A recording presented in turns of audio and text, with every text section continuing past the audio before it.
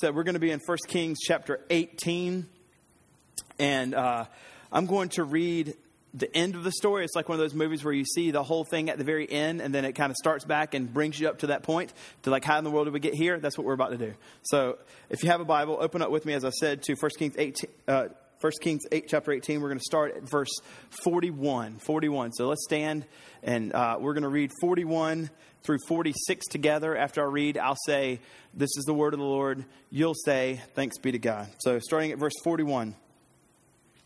And Elijah said to Ahab, "Go up, eat and drink, for there is a sound of rushing rain." So Ahab went up to eat and drink, and Elijah went up to the top of Mount Carmel. He bowed himself down to the earth and put his face between his knees. And he said to his servant, "Go up now, look toward the sea." And he went up and looked and said, "There's nothing." And he said, "Go again 7 times. And on the 7th time, he said, "Behold, a little cloud like a man's hand is rising from the sea." And he said, "Go up and say to Ahab, prepare your chariot and go down, lest the rain stops you." And in a little while, the heavens grew black with clouds and wind, and there was great rain. And Ahab rode and went to Jezreel, and the hand of the Lord was on Elijah. And he gathered up his garment and ran before Ahab to the entrance of Jezreel. It's the word of the Lord. Thanks be to God. You can have a seat. Let's pray. Lord, we thank you so much for your word. We thank you that you've been so kind to give us your word. We pray this morning for a special measure of grace by the power of the Holy Spirit, that you would give us insight to see and understand the text. But as we do that, Lord, and want to apply it directly to our lives, more so that we'll also see and understand the good news of Jesus, that we'll see Jesus in 1 Kings 18, and we'll understand the glory of Christ more, and that it would change our hearts to want to live for you more. Forgive us for the times where we don't, and I pray that you would soften our hearts to want to live for your glory. We pray this all in Jesus' name. Amen. So I grew up in a church, and as I grew up in a church, nothing was really concretely taught in the church except for one thing: how to become a Christian. So it was a typical kind of Baptist church. Confess your sin, believe in Jesus, become a Christian, admit, believe, confess, ABC. And then after that, like, there wasn't a whole lot of more to it than after that. Beyond of who God is, what are some things that you should know about God, how should you live in light of these glorious truths about God. And it wasn't really until college, until after I had transferred, I went to USC and then transferred to Charleston Southern, and was started majoring in Christian studies. And while I was there majoring in Christian studies, I began to understand, surrounded by people who really wanted to know God, and then just doing a lot of reading, etc. It wasn't then until I really began to understand who God was, and what it meant to be a Christian in light of who he was, and what it meant for me and required of me as a Christian to live in light of. What did it require that I needed to do, and what did it require that I needed to live differently? It wasn't until later on in life that was something that was really taught to me. But the good news for us is this doesn't have to be a really long process that we have to go through to really not just be saved and then kind of not grow, but really know who God is. It have to be something long and drawn out like it was for me. Because we have the Bible, and namely even today, we have 1 Kings 18. 1 Kings 18 is going to actually tell us the big kind of point of 1 Kings 18, the big overarching umbrella of 1 Kings 18 is answering this question: who's the real God? Who is it? Is it Yahweh or Baal? And as it answers this big question of who is the real God, obviously it's Yahweh, then it's going to tell us, then what does that mean? What does that require? What does it entail then as a follower of God, as a follower of Yahweh? What are some things that I'm supposed to be doing in my life? What does it mean? And all that's going to, we could go all over the Bible and find a lot more. But we are going to see those things here in the text today. So starting in 1 Kings chapter 18, we've already, as I said, read 41 through 46, where we see the end. And the end is really the kind of the end point of what's happened before. So if you remember in chapter 17, verse 1, we we had just finished the big long list of all the terrible kings in chapters 14 through 16. And then when we got to 16, the last king we see is Ahab. And Ahab, it tells us in 16:30 that he was worse than all the kings before him. He was just awful. And then it tells us in 33, he did more to provoke the Lord God of Israel to anger than all the kings were before him, because he had set up the Baals and the Asheroth, and he had set up all these idolatrous things. And then when we get to 17:1, you have Elijah just out of nowhere come to Ahab, the worst king ever, and tell him, hey, guess what? You worship Baal, and you think Baal's the one that provides rain. God's the one, Yahweh's the one that provides rain, not him. And so in 17:1, Elijah walks right up to Ahab and says, as the Lord, the God of Israel lives, before whom I stand, there shall be neither dew nor rain these years. We know that's about 3, except by my word. So he declares this thing to Ahab, and he gets out of there, and he's gone. And he hides for 3 years, and there's this massive famine, massive drought all throughout going. And so they're wanting for rain to come back.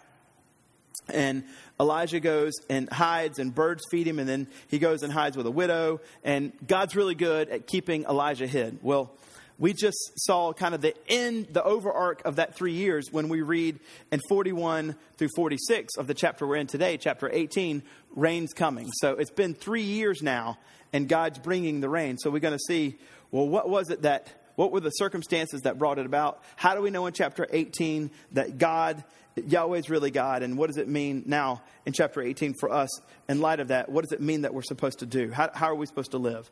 So if we remember, as I just said, Elijah came to Ahab and said, there's not going to be any rain, and I'm going to leave, and I'm going to get out of here. So Elijah the prophet goes, and he hides.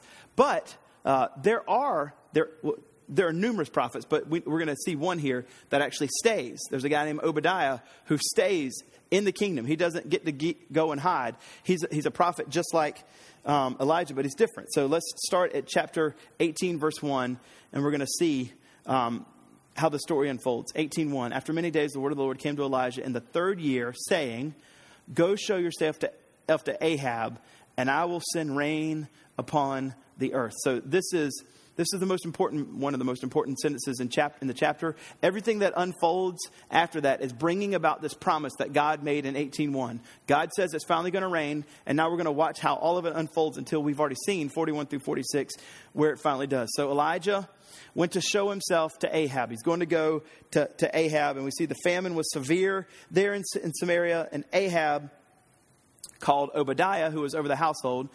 This guy Obadiah helped Ahab kind of overlook his household and make sure things were in order. And you can see this little parenthetical now. Obadiah feared the Lord greatly. So you can feel this for Obadiah, right? Obadiah, a follower of God, actually has to work in the household of Ahab, a terrible person to work for.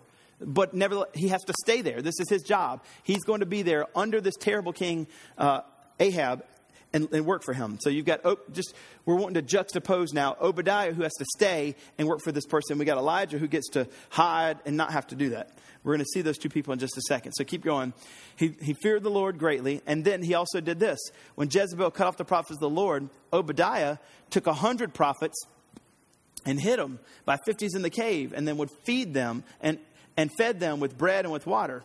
And Ahab said to Obadiah, go through the land to all the springs of the water and to all the valleys.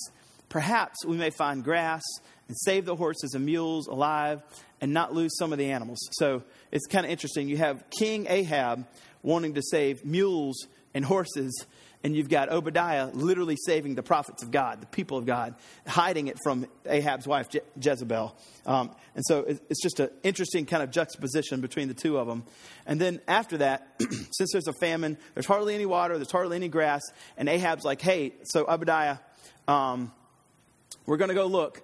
I'm going to go this direction and see if I can find anything. You're going to go this direction and see if you can find anything. And they split up. Now, what we're going to see is the way that Obadiah goes, he's going to run into Elijah. That's not happenstance. That's not just, wow, what luck it is. God in his sovereignty knows which way they're going to go, directs their hearts to which way to go, so that when Obadiah goes, he's going to run into Elijah. So here we go. Starting in verse 6. So they divided the land between them to pass, and Ahab went one direction by himself. Obadiah went into another direction by himself. There we go. Ahab and Obadiah looking for grass, for animals. But what we know so far about Obadiah is that he's a really good guy. And he's such a good guy that he's literally hiding prophets away from Jezebel so that she won't kill him, because that's her deal. That's what she loves. So if you keep going, it says this in verse 7. Now, as Obadiah was on his way, behold, Elijah met him. And so they run into each other, Ahab somewhere else. And Obadiah recognized him and fell on his face and said, "Is it you, my lord Elijah?" It had been 3 years, and so perhaps he had changed a little bit. And he answered him, "It is I. Go tell your lord," that's lowercase, that means go tell Ahab, "Behold, Elijah is here." Remember, Elijah means, hold on, I wrote it down, I forgot exactly. My God is Yahweh. My God is Yahweh. Behold, my God is Yahweh is here. So you can just imagine where he's going in there and he's going to say, "Ahab, guess what? Elijah, my God is Yahweh is here." Now, he already knows Elijah. He can't stand Elijah. He's been looking for Elijah for 3 years. He's pretty mad at Elijah. And he's telling him, "I want you to go right up to Ahab and say, 'My God is Yahweh, Elijah is here.'" And so you can just picture, he's like, "Well, bring him to me." That's what Ahab would say. But I want you to go tell him, "Behold, Elijah is here." Now, I want to stop here for a second. And since the overarching point of this whole chapter is we're discovering who the real God is, namely it's Yahweh. And what does he require of his servants? We have two servants of God put together for us to examine. Now, no doubt you can make a continuum of lots of different kind of talents and giftings in between these two. But we have Elijah and we have Obadiah. And there's some things that are said about him. Elijah, we already know from chapter 17, Elijah's a stud. Like, he's an amazing guy. And he has a different calling than Obadiah. He goes and he directly calls out Ahab for being an idolater. And then he runs out. Birds feed him. The widow feeds him. He raises the widow's son back to life. And that's his calling and that's his life. And that's the way he's going to live as a prophet of God. And he's even going to, as we're going to see in chapter 18, be used mightily. And you also have Obadiah, who it says he feared the Lord. He very quietly hides the prophets of God so Jezebel can't kill them. And we have these kind of two people being used by God in very different ways. And so what does the real God require? First, you can see he requires, and by the way, all these are going to be, what does the real God require, ... rest of the sentence. And the number 2 will be the rest of the sentence, and there'll be 5 of them. So the first thing that we see is multifaceted, faithful service to offer to the real God. And what I mean is by putting these two guys together, and you could put a whole host of other people with other giftings. But what we see is they live very different lives. Elijah's faithful calling is to go, proclaim something, go and hide and be fed by ravens, be fed by the widow, to raise her to life, to come back to Mount Carmel, to have the showdown at Mount Carmel, kind of a big public enterprise kind of thing. But that's not Obadiah.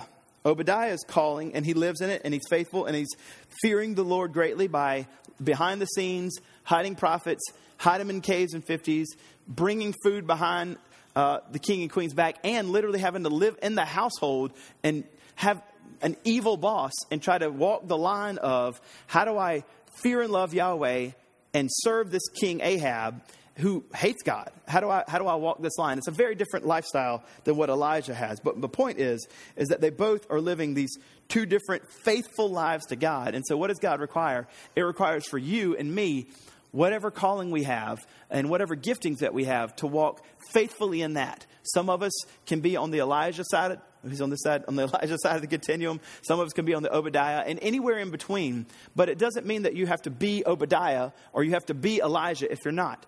You be who you are. Use your gifting and calling. Some of you will be more public. Some of you won't. Some of you will be more behind the scenes like Obadiah. But it doesn't matter. That's not the big deal. The big deal is that whatever God's calling you to do with your giftings, that you be faithful. That you be faithful to it. You know what it is, and the Lord wants you to be faithful to it. So here we're going to see Elijah meets up with Obadiah on the road, and he says, Obadiah, I want you to go to Ahab, and I want you to tell him, behold, Elijah is here. Now, that's a big deal. That's a really big deal, because Ahab has been looking for him for a long time. And so that makes Obadiah pretty scared. He's like, okay, let's say I go do that, and then all of a sudden you're gone, like you don't show. He's going to kill me, And it's not a bad thing for Obadiah to want to stay alive. I would say it's actually a good thing for Obadiah to want to live.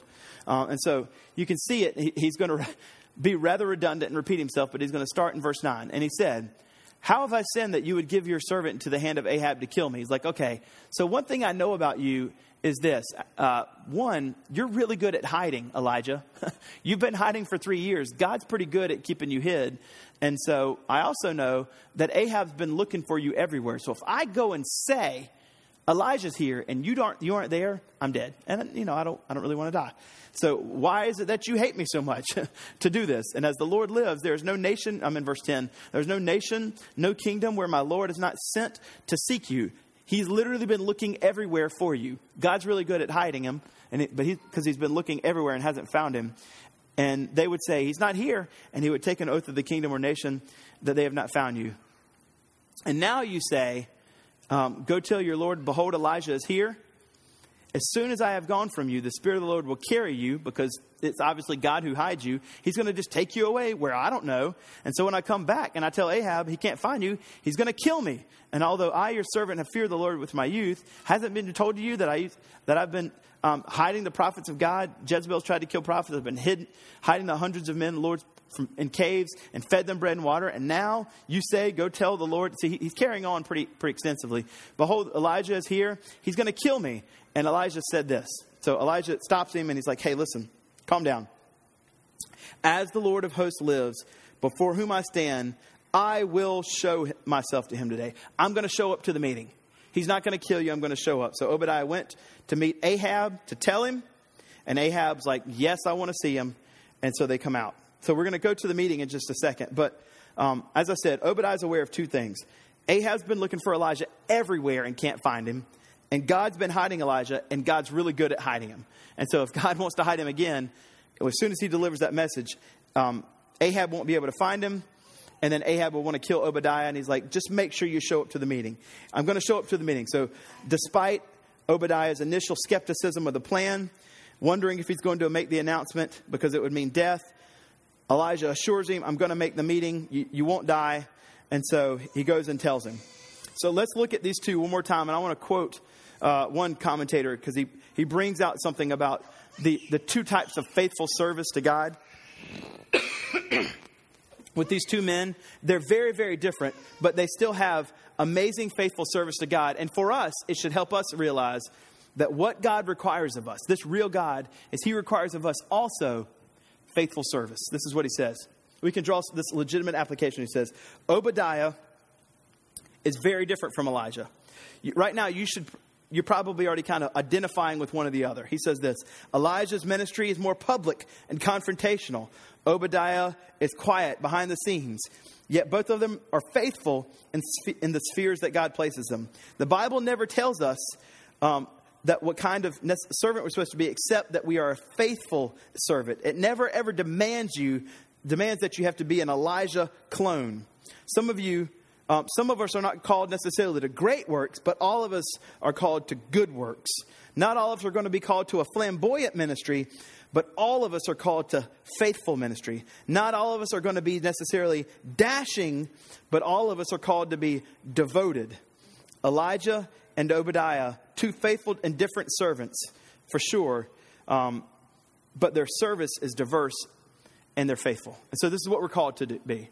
Whatever you are and whoever you are, if you're both of one of those two or anywhere in the continuum, God wants you, since he is the real God, to be faithful to what he's called you to. So if we're going to drop it down into a real helpful text to apply it, 1 Corinthians 12 tells us that we're all part of a body, that all of us are part of the body of this church. And so every single one of us have been given giftings of being a part of this body. He's uniquely put this body together with its giftings, meaning God wants you to take your giftings, whatever they are, and faithfully use them in the life of the church. Your giftings, which all of you have, your spiritual gifts, have been given you primarily for the sake of the body. Of course, you're a secondary beneficiary and you will grow in your sanctification because of it, whatever the gift is. But primarily, your gift has been given to you for the equipping of the church body. Not you, but everybody else in this church, which means we all must be faithful to the call that God has given to us. We all must be faithful to the gifting that he's given to you.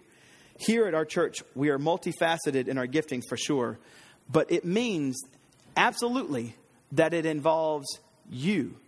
You should be here every single Sunday using your giftings, whether it be in all the different places you can serve, and then attending the service the other time. You should be at community group every single week, being a part of that group, using your giftings to help and equip and encourage the other people. I've said this story before, but there's this guy named Jeff Doyle. When I was in seminary, I was there for 3 years at seminary. And in the middle year that I was there, in the spring, seminary had intramural basketball. And, I had to play. And I had to relive the glory days. There were glory days, so I had to relive the glory days. Anyway, my point is, the glory day, the intramural basketball fell on community group, and there was a span of like 8 weeks or so that I missed community group in a row. My wife would go, and I would go play basketball. And Jeff Doyle comes to me and confronts me right in the face, and he's like, "Listen," and what he said to me is exactly what you need to hear and what I need to hear. He said, "When you're not at community group, other people are missing out on the word that God wants to speak through you to encourage other people to grow in their faith." And my thought is, it's a bunch of seminarians. They don't need me. Anybody else can do that. He's like, "Oh yeah, but they're not you. God has uniquely gifted you also, just like everybody else, that when everybody's there, everybody mutually grows." And so the same thing's true for you. God wants you every week to be in church and to be in community group because he has orchestrated it so that when you're there, the words you say, the encouragement you give, the presence of you being there is intentional, because it is going to God's going to use you to bless other people and grow them up. And that won't happen if you're not there. It won't happen. It's absolutely imperative that you're there. So the first thing that God requires is faithful service. He wants us to be faithful, which is why, and I hadn't done it in a while, that I give the 4 E's. Whenever we come to church, we should be eager, expectant, early, and every Sunday. Like, we should have these things going on. We can't wait to be here. We're really expecting God going to do something. We actually get here early, and every Sunday. We get here every single Sunday so that we can be used by God. All right, that's the first thing. Now we go to verse 17, and we finally have the meeting. Remember, in the previous chapter, 16:1, Ahab is in his kingdom, and Elijah walks right up, and he's like, 3 years because of your idolatry, and Baal's not real, and the whole thing's because of you, there won't be any rain. And then he gets out of there, right? And so Ahab remembers this confrontation of Elijah, this bold Elijah proclaiming in his face. And he's been looking for him everywhere, and he's ready to have the meeting. And he wants to talk to him. He's like, "Oh yeah, I remember our last meeting, and I can't wait to have the next one because I've got some things to say to you." And so this is Ahab, the wretched, terrible king, that he needs to say to Elijah. And in verse 17 and through 19, we actually see the conversation. This is great. Ahab saw Elijah. Ahab said to him, "Is it you, you troubler of Israel?" So we can already see blame shifting immediately, right? And he answered, this is Elijah's answer. And he answered, "I have not troubled Israel. You have, and your father's house, because you have abandoned the commandments of the Lord and followed the Baals." The second thing that God requires, number 2, you can go ahead and put it up, is unparalleled boldness to proclaim the real God. Or you could even say the truth of the real God. This is unbelievable boldness to stand there in front of this powerful king who's just terrible and tell him, Exhibit A of the unparalleled boldness. He says, "I'm not the troubler. You are. And your dad." Like, it gets personal, right? Takes it back up a generation. Your dad too, because you don't follow God's commandments.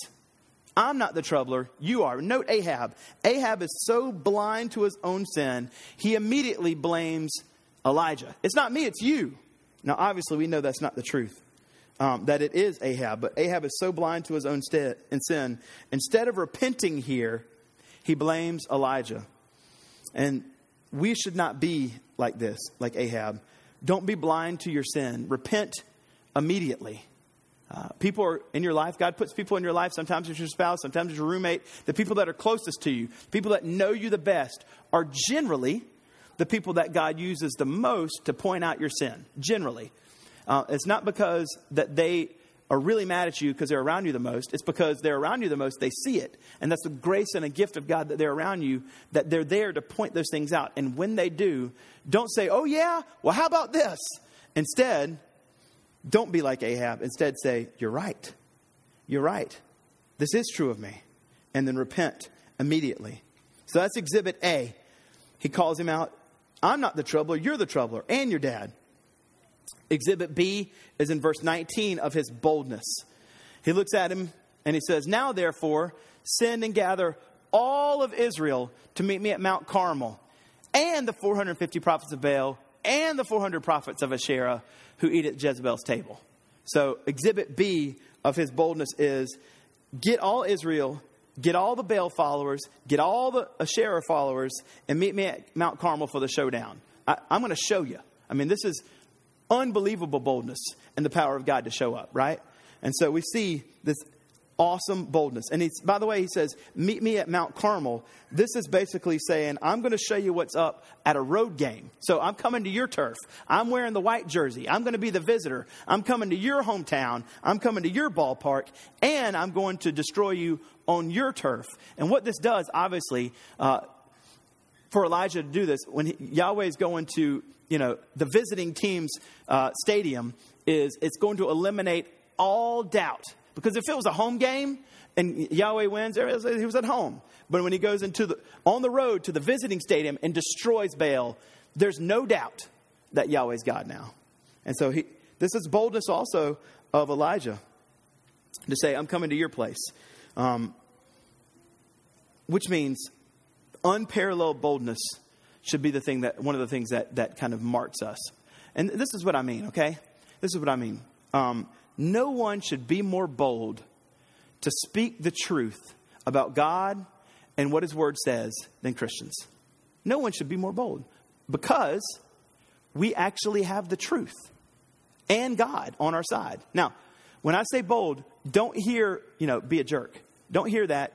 Don't hear that. We still have to be winsome and loving and caring. We're not going to be rude, but we absolutely can be bold. Why would we not? We have the truth, not a truth, the truth. Everything else is false besides the Bible, right? We have the truth and the only God. So we should have unbelievable boldness. Which brings us to whenever they get to the mountain. So he says, get all your people. And I want you to just note, right? He says to Ahab, bring Israel with you. These are the people of God. These are the people that Elijah wants to win over.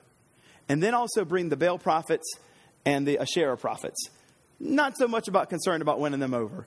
But he wants all Israel there to be at the showdown so that Israel will see, is Baal God or is Yahweh God? And hopefully his goal is that they'll repent. Like they would turn their backs on their idols and return to Yahweh. That's what he wants. And so in verse 20, we finally get there on the mountain and everybody's there. So Ahab sent all the people of Israel and gathered all the prophets together and they all went to Mount Carmel. The stadium's filled. It's Baal Stadium. It's not, but you know what I mean. So they're there, right? And Elijah came near to all the people and just right out the gate looks at all of Israel, looks past the Baal prophets, looks past the Asherah prophets, looks at the people that he's concerned about the most, looks at the people of God and looks at them and says, this is awesome. How long will you go on limping between two different opinions? If the Lord is God, follow him. But if Baal, then follow him. He wants them to make a decision. He has an uncompromising decisiveness where I'm going to follow Yahweh and Yahweh only. I'm not going to limp between being the people of God of Israel and saying that I really believe in God, but also following Baal, kind of striding the middle of the road or the middle of this fence. Instead, I have uncompromising decisiveness that I am going to follow Yahweh. And he looks at them and says, which one are you going to do? Make a decision. Make a decision. Which brings us to the third thing. What does a real God require? He requires uncompromising decisiveness to follow the real God. He does not want us to straddle the fence. He does not want us to go between God, following Jesus and also following idols. So he looked right at him and he says, come out of this idolatry. Come out of it. Stop limping between two opinions. Now, let's stop and ask this question. So if Elijah's looking at the people of God and telling them, come out of it, what was it that was keeping them there? Why would they cling to this idol of Baal so tightly? What is it that he's calling them out of? What is it about Baal that seems to be so great? Because for us, we're like, Baal, he's nothing. Like, who cares? Why would they not just follow Yahweh? It's so obvious on its face. Well, we didn't live 3,000 years ago. So let me tell you 4 things about Baal that made it easy for the people of God at this time to follow Baal instead of Yahweh. 1, it was the god that the king and his wife followed. Ahab and Jezebel followed Baal. And so it's significantly easier to be a Baal follower in this time, right? These are theocracies. And so if we follow what the king follows, life is easier for us. We get to breathe and eat and not die. And that sounds good. And it's just safer. Like, let's follow the safe way. Number 2, Baal wasn't just a brand new thing that Jezebel had ushered in. People of God have been following this idolatry for a while. So some couple hundred years ago, it had snuck its way in and it had become part of the culture of Israel. So after a couple hundred years, here we are, and now it's kind of part of who they are. And so for them, not only was it safe and easy because the king and the queen follow, but also now it had a little bit of tradition to it. The people of God are like, well, maybe we are, as Israel, Baal worshipers. That's why we cling. That's who we are. That's our kind of our historical couple hundred years culture. And they started believing that that's who they were. 3, also following a Baal seemingly, not really, but seemingly to them met their felt needs. As we've already said, Canaanite mythology believed that Baal was the god of 2 things, right? 1, he was the god of rain, which is why God said no more rain, because I'm going to show you that Yahweh's God. But it met their felt needs to think, well, if Baal really brings rain, then we have food and we get to live. So gosh, yeah, he meets my felt needs by bringing me rain so I can eat. But the second felt need, they believed that Baal was also the god of fertility, which means, hey, we get to have a family because of Baal. And so my felt needs are met by following Baal. It's safe, there's tradition, and it meets my felt needs of fertility and rain. Lastly, 4th, and this is the more debaucherous end of Baal worship, rampant sexual sin was permitted. If your spouse wasn't attractive to you anymore, you didn't like what was going on, no big deal to be a Baal worshiper, just to go up to the Baal temple and hook up with one of the prostitutes. It's just fine in Baal worship. You can do whatever you want. And so for the debaucherous, was a reason to like, oh, that's great. I just get to be as sinful as I want. No repercussions, no guilt. Oh, that seems great. So it's safe. There's a little bit of tradition. It meets my felt needs by bringing rain and fertility. And if I just want to be rampantly sexually sinful, then it's permitted. It's encouraged. Just go down to the Baal temple and hook up with a prostitute. So what is he calling them out of? He's calling them out of a lot of things that were keeping them in there. And now we can see how Baal, who's not real, was offering the kind of same false promises and same false comforts that idols offer today. So when we call people out of idolatry, the same kind of things are keeping them in. It's safe to just do this. It's easier just to follow this sinful pattern rather than follow God. I've been doing it a while. It's part of my culture. It's who I am. It meets my felt needs. And if I could really want to, I can just be debaucherous and it's okay. And so we can understand a little bit more now why it was so hard for them to walk away from Baal, because in our idolatrous hearts, the same things can be true. And he looks at him, he says, come out of that. Come out of it now. How long are you going to go limping between 2 different opinions? Because God will not have it anymore. One commentator writes it this way. God will keep pouring over into your life, claiming parts of your life, invading parts of your life, refusing to allow you to put God into his own little religious box. We may prefer a tiny lowercase g God that we've domesticated. We can show him to the little deity, to his little litter box, and keep him in his place. But that's not the real God. And you hear the real God in 1 Kings 18:21. And if you transpose that text into the New Testament theology, you realize that God does not permit nonsense like having Jesus as Savior, but not also having Jesus as your Lord. Jesus doesn't give you that option. And so the same thing that he's telling to the people, how long will you go limping between these two different opinions? He's telling to us, renounce the idolatry in your life. Sin is offering you false comforts and false promises, safety and meeting your felt needs, and even getting to be debaucherous. And he's saying, be decisive, people of God, and walk away from it. Have an uncompromising decisiveness to no longer follow idols, but now follow God and God only.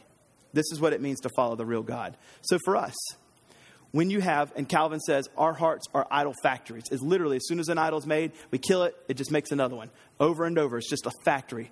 And he's telling us to kill these idols in our life continually and uncompromisingly decide, I'm only going to follow God. I'm not going to keep my hand and my toes dipped in the side of the pool of idolatry anymore. That's what Elijah calls them out of. And that's what God is calling us out of. Now we get to see kind of the whole interaction here. And as this story unfolds on the mount, in Mount Carmel, the big picture thing that we're going to see is that Yahweh is God. Baal is not just not a God. He's nothing. He doesn't even exist. He's a non-entity. He's a zero. And so the fourth thing that we're going to see, you can go ahead and put it up. What does the real God require? The absolute awareness for us to seek to know the real God. Now, I don't say know the real God because that's impossible. The finite cannot fully know the infinite. It's impossible. But what we can resolve is to seek to know continually God.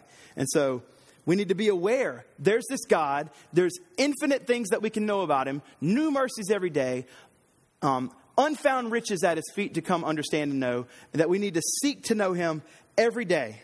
Meaning this. So you've had likely some of these times in your life where God has been so gracious to you to have you really come face to face with who he is. It could be just in your morning devotion as you read the Bible. It could be at a church service one day. It could be at a conference or over a cup of coffee as you're looking at the text, or you're just telling somebody the gospel. There's been times in your life where it's been more acute to your senses, like holy moly.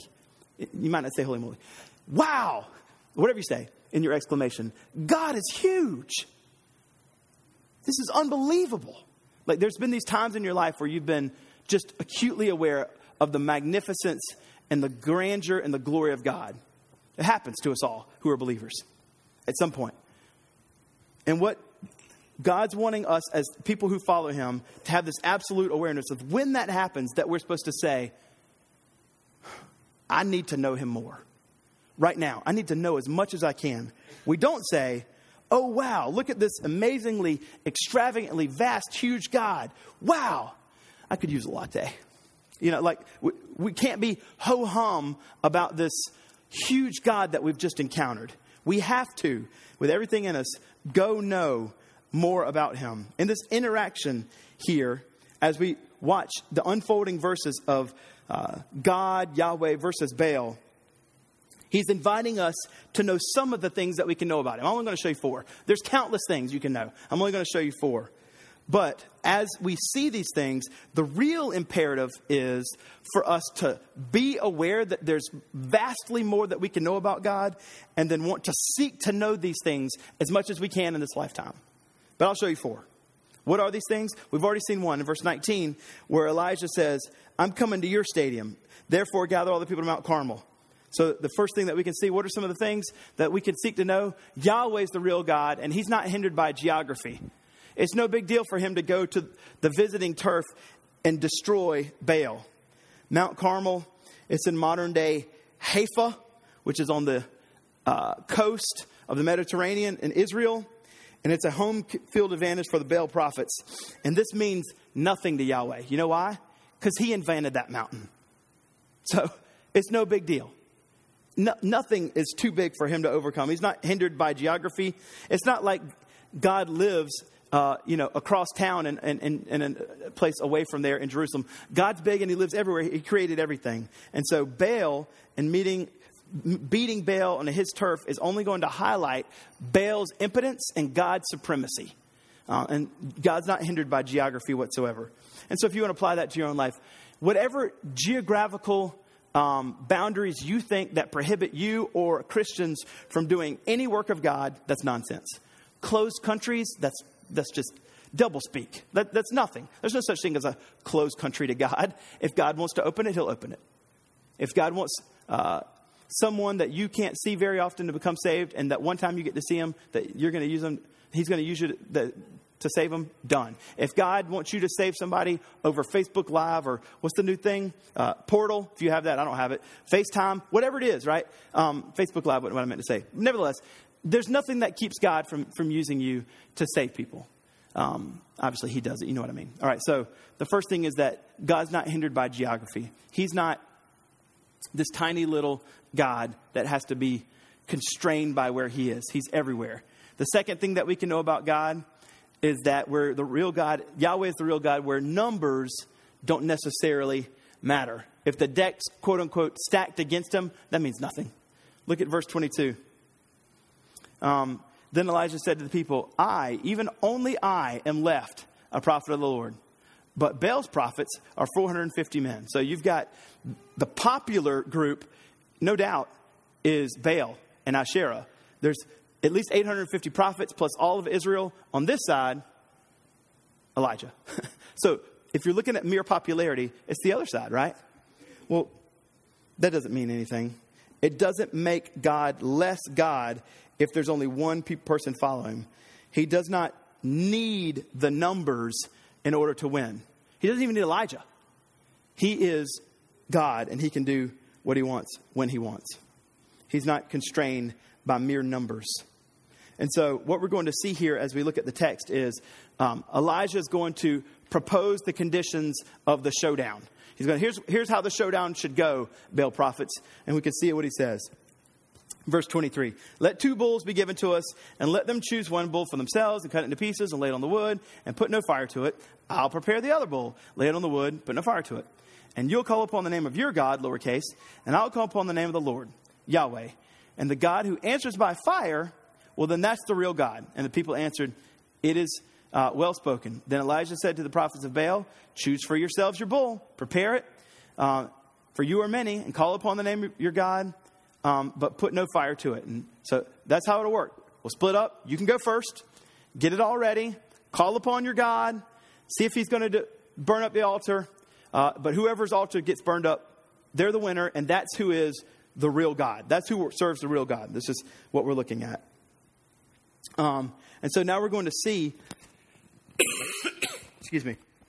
Now we're going to see kind of the carrying on of the Baal prophets trying to induce this non-entity to do something of which can't happen because there is no such thing.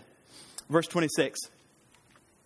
They took their bull that was given to them, and they prepared it and called upon the name of Baal from morning until noon. So what, 6 hours probably? 5 hours of saying, "Oh, Baal, answer us." But there was no voice and no one answered. I want to make sure I key in on what the Hebrew, the writer of 1 Kings is really wanting us to understand. If you look at that little phrase there in verse 26, but there was no voice and no one answered. Mark that in your head or with your pen. And then look at the very end of 29 and notice very similar type language where it says, there was no voice, no one answered. And at the very end, it says in verse 29, but there was no voice, no one answered, no one paid attention.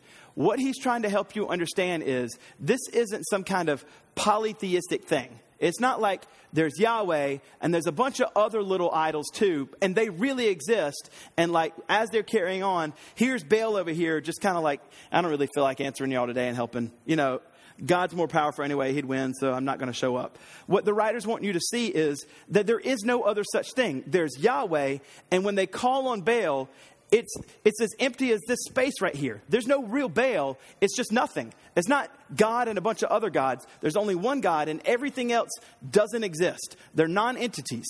There's no such thing. It's monotheism. One God and one God alone, and that's it. No other gods at all. They don't even exist. So calling out to air to do something is ridiculous. It doesn't work. And the writers want you to see that there is no such thing as calling out to Baal. So there was no voice and no one answered. And it says, and they limped around the altar that they had made. And at noon, Elijah, after about 5 or 6 hours of their goings on and nothing happened, Elijah sees this. And so he's going to mock them, which is just great. I don't think it's a bad thing for Elijah to do this. This is what he says. Cry louder, for he's a god, lowercase. Maybe he's musing or relieving himself, like he's at the toilet. You just need to scream louder and tell him to come out of the John. Like bring him out. Or he's on a journey, or perhaps he's just asleep and needs to be wakened. He's just mocking him, which is just great.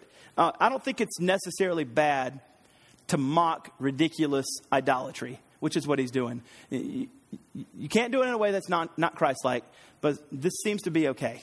And it says this, and they cried aloud and cut themselves then after their custom with swords and lances until blood gushed out on them. And at midday past, they raved on until the time of the offering of the oblation. But there was no voice, no one answered, no one paid attention. Nothing. Because there's no such thing as Baal. They just did all that for absolutely nothing. Now, notice this 5 to 6 hour goings on. And then watch Elijah. This is what Elijah does. If you look at verse 36, here it is. No long time here, right? The time of the offering of the oblation. Here's Elijah. The prophet came near and said, O Lord, God of Abraham, Isaac, Israel, let it be known this day that you are God in Israel, and that I'm your servant, and I have done all these things at your word. Answer me, O Lord, answer me, that these people may know that you are our Lord, and that you have turned back their hearts. Then, here it is. The fire of the Lord fell and consumed the burnt offering and the wood and all the stones and the dust and licked up the water that was in the trench. So those two things are there for us to realize, like, long, extensive goings on produce nothing. Boom, one sentence of prayer, God answers. So what's that teach us about God? It teaches us this. Put it under C. Yahweh is the real God, where our frantic antics do not induce him to action. These guys go on and on and on, nothing happens. Prayer, one prayer, done. What this means is this. Frantic, antic Christian busyness aren't necessarily means of grace. They don't manipulate or impress God. We gave away 5,000 Bibles at our church this year instead of you gave away 3. So God's going to, and he has to, he's constrained to do more work at our church now than your church. That's not how it works, right? That's the whole point. Is God's not constrained by our frantic, antic Christian busyness. Now he's like compelled to do more at certain places than others. And that's not who God is. I'm not saying that handing out Bibles is wrong, right? So hand out Bibles. Hand out 50,000 million.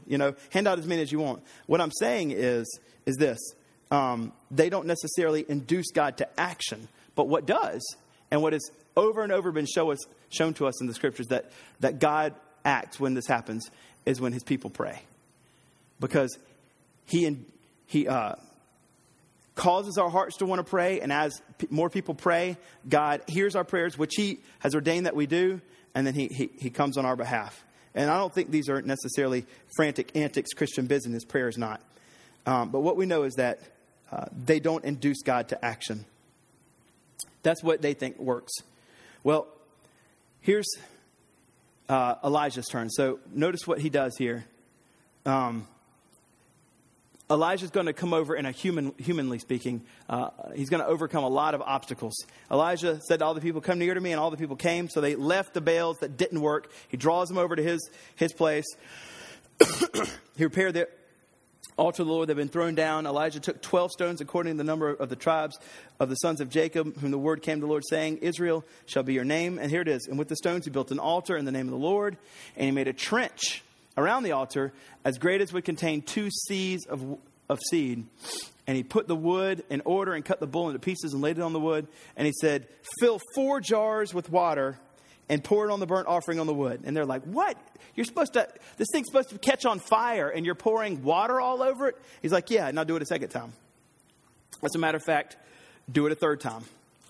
And they did it a third time. And the water ran all around the altar and filled the trench everywhere with water. And so what this teaches us about God is this, because we know the story, right? Fourth is this: Yahweh is the real God where obstacles do not ever present complications.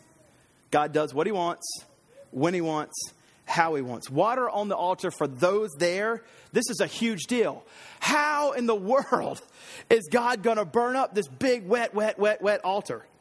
It's just inconceivable that this drenched, wet thing's going to catch on fire. But think of this for a second. Does this really, for Yahweh, present any kind of obstacle whatsoever? I mean, think about it. He created the world ex nihilo, out of nothing. There's no way that a wet altar is going to stop him from just absolutely consuming it in a moment's notice if he wants. He could have poured the entire ocean on top of it continually as he called it down, and it would just, all the water would evaporate in a moment's notice and fire would have done it. Like, there is no amount of water that can keep God from consuming this. The point is, God does not see obstacles the way that we do. And some commentators that don't like this story are like, I thought there was a drought. I thought there was a famine. How come they have all this water? Well, they're beside the Mediterranean. That's why. They're right beside the big, huge sea. That's why there's water there. Anyway, so we're complicated. We live complicated lives. And to us, overcoming obstacles because we're so complicated can be difficult. God is not stopped at all by any of the obstacles and complications in our life. Nothing in our complicated lives presents an obstacle for God. That's good news. That's unbelievably good news. So as complicated as your life is, as complicated as the person that you really love, that you want to come to know Christ or return to Christ or whatever's going on in their life, praying for them, however crazy it seems, God can overcome it just like that. Just like that. Your marriage is complicated. Your parents' marriage is complicated. It doesn't matter what it is. God's the real God where obstacles do not ever present complications to him. These are some of the things that we can know about God in this text. As I said in number 4, absolute awareness to seek to know the real God is what he requires. Just let me take one little commercial here and just say, outside of the Bible, there is a good book that you can read if you want to know some deep things about God. There's this book called The Knowledge of the Holy by A.W. Tozer. When I was in ethics class in seminary, yes, ethics, and I don't know why, my seminary professor said, you need to read this book. And all it is just a book about characteristics about God. It's just, here's some things about God. It's the knowledge of the holy.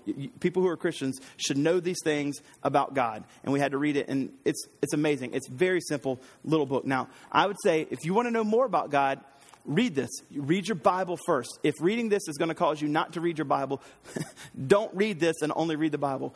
But if you're one of those talented few that can read the Bible and other books at the same time, I'm kidding, obviously, then read it. Grab someone else and read it. Do a little book club with them, and let's get together and read chapters every week and study and learn things about God as we read the Bible, of course. But it will help you know some more, just big picture truths about God that's very helpful for us to know about who he is, because followers of God should have an awareness that they're supposed to seek constantly to know who the real God is. All right, so I want to go over 30 through 38 and just show you one more thing. And in this, we're going to see this amazing grace that's being given to them. So the fifth thing that we should acknowledge is the unyielding acknowledgement of our need to receive grace from the real God. God is continually extending us grace. That's number 5. It should be up there. And as we read this story one more time about Elijah, you may have missed it as we went through it, where he sets up the altar. There's just grace after grace after grace that God is showing the people of Israel who are there. I want you to see it. Verse 30, Elijah said, all the people come near to me, and all the people came. And it says, and he repaired the altar of the Lord. This is literally in the Hebrew healed. H-E-A-L-E-D. My Southern's coming out. Healed. I don't know how to say it in a way that doesn't sound like your foot, but healed. He healed the altar as he brought it. He brought them all together, and they literally are watching him put together and heal and repair this thing. And then he says this, all in the text, Elijah took 12 stones. We could breeze by that and think, oh yeah, but you know what? Right now, the kingdom's divided. 10 to the north, 2 to the south. And he's putting 12 here and saying, Israel is not supposed to be this way. You're supposed to be united. God's heart is that they would not be divided. And so he has 12 stones, and it's according to the number of tribes. It's not even like happens to be 12. It's exactly because of the sons of Jacob. The word of God came to them, Israel shall be your name. And he's wanted them to see, I care so much about you. I want you to be united. And he builds it. It says, in the name of the Lord. Elijah built the altar there in Yahweh's name. And in the prayer that he prays, you can see the grace that's being extended. He wants everybody to know in here is that you are God in Israel, and that I'm your servant, and that you've done all these things at your word. Answer me, O Lord, answer me. And don't miss this. This is the biggest grace being conveyed in verse 37. As they're there, as Elijah prays that God would show up and shows that he's the real God, what he wants, he doesn't want the people of Israel for God to show up and be like, oh yeah, look at that. Elijah won the showdown. Good job, Elijah. We'll see you later on ESPN. That's not what he wants, right? He wants that when they see that, they say, Baal's not real. We're supposed to follow God. Our hearts turn away from Baal and now go to God. That's what he wants the whole time. Verse 37, grace upon grace being shown here. Answer me, O Lord, answer me, that this people may know that you, O Lord, are God, and that you have turned their hearts back. Elijah wants what God wants. Grace upon grace to be extended to Israel, and that they would repent of following these false idols, and they would come back to God. And it's all happening in the Old Testament at the altar. It's at the altar. The altar is the place of atonement. The altar is the place where God will receive them back and forgive their sin if they would repent. It's the altar where they can come back to God. And for us, it's the same as the altar for us. If we are rebelling, if we are wandering, if we are idolaters, the road for restoration leads us down to the altar for us at Golgotha, namely the cross of Christ. Just as they're being called to the altar of the place of atonement, we are as well.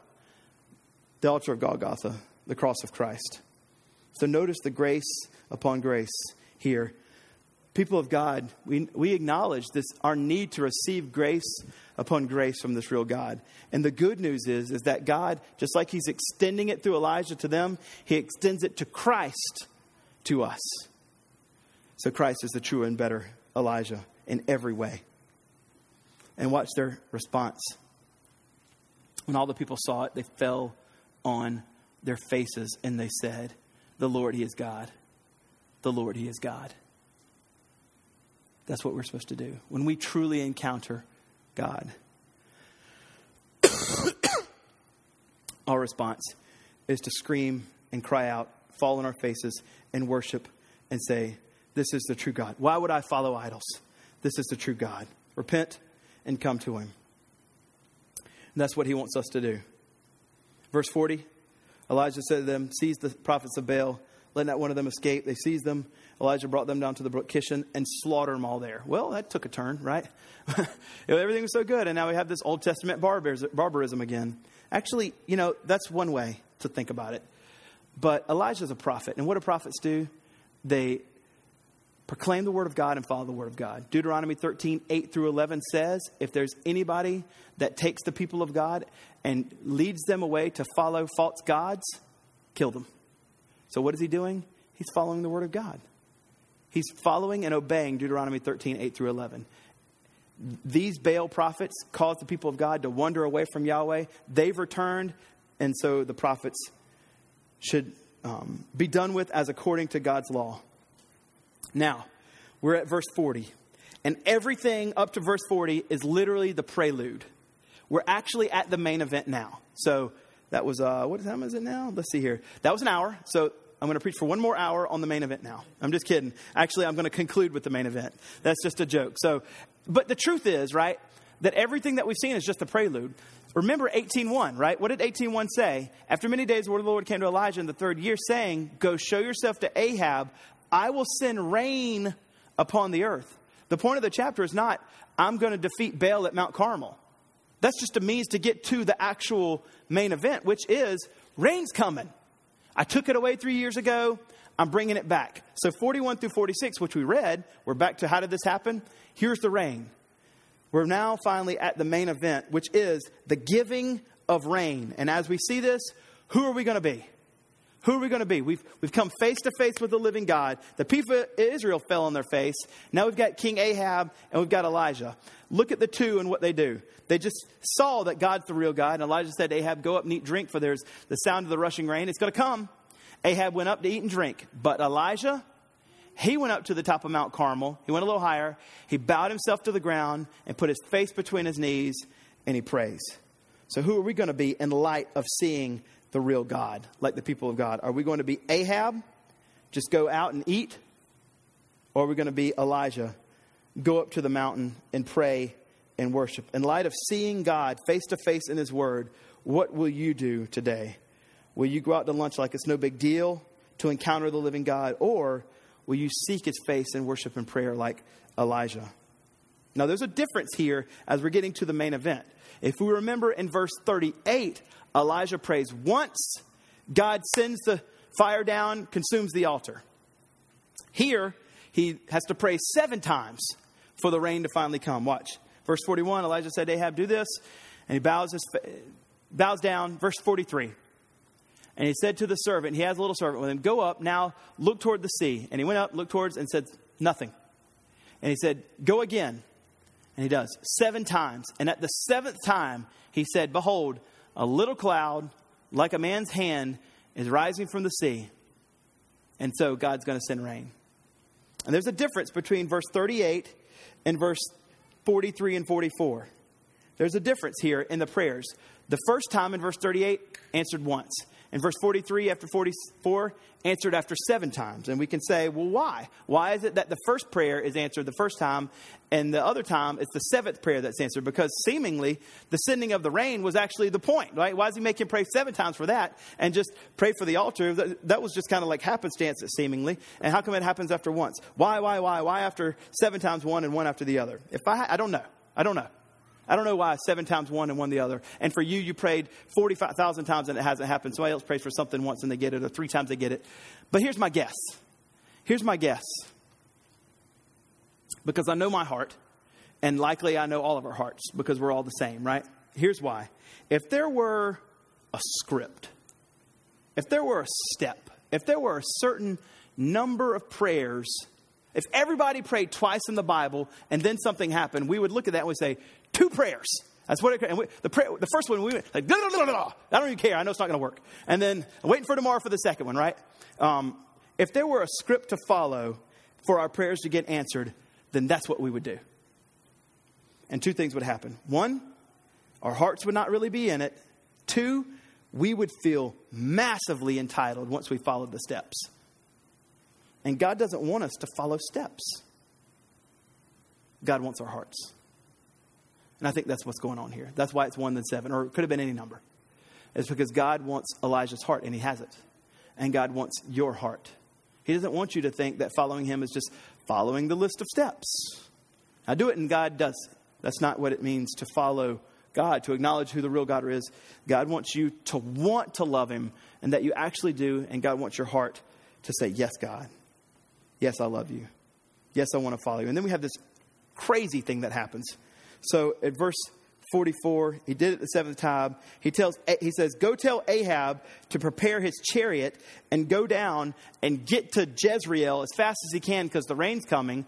And if he doesn't get to Jezreel fast, his chariots are going to get held up. By the way, from where they are to Jezreel, 17 miles. So he tells the servant, go tell Ahab. I mean, why would he even do that, right? He can't stand Ahab, but he's being kind to the king. Go tell Ahab, because he's the king, to get on his chariots and get over to Jezreel, 17 miles away. Rain's coming, and he won't be able to get there. And so he runs down there, and the little servant tells Ahab, get on your chariot, get to Jezreel, rain's coming. And he does it. Ahab rode and went to Jezreel. And watch this. This is crazy, right? And the hand of the Lord was on Elijah, and he gathered up his garment and ran before Ahab to the entrance of Jezreel. That's astounding. For 17 miles, he ran in front of the king who was in a chariot for 17 miles all the way to Jezreel. That's crazy. I don't know why, but one commentator had this pretty cool idea, which is, we know one of the the themes of 1 Kings is so goes the king's heart, so goes the people. And this is actually how it's supposed to be. You have the prophet, the man of God, leading the king, and it's never to be the reverse.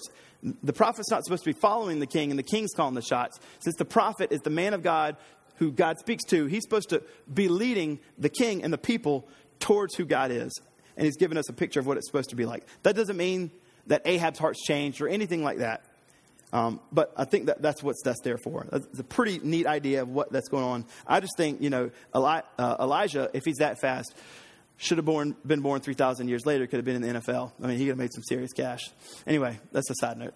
Mean nothing. Here we are. I want to conclude with this. Just as the altar is the place that Elijah constructs for the people to see the grace of God, and when they do, they fall on their face, the same thing is for us. He's calling us to run away from the idols in our heart and to come to the altar of God, namely the cross of Christ, to fall on our face and to say, the Lord, He is God. The Lord, He is God. God has shown to us the glory of Christ in the glory of God in the face of Christ, and He wants our heart. He wants us to repent. He wants us to leave the idols and to come to Him, because it's at the cross where Jesus offers us the forgiveness of sin.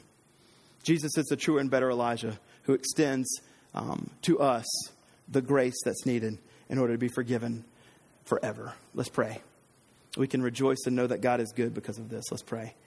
Lord, thank you so much for the cross of Christ, the altar of which we can find repentance. And as we see this story, it doesn't just remind us about Elijah defeating Baal. Instead, it reminds us of Jesus defeating the idols of our heart, inviting us to the altar where we should fall down our face and say, the Lord, He is God.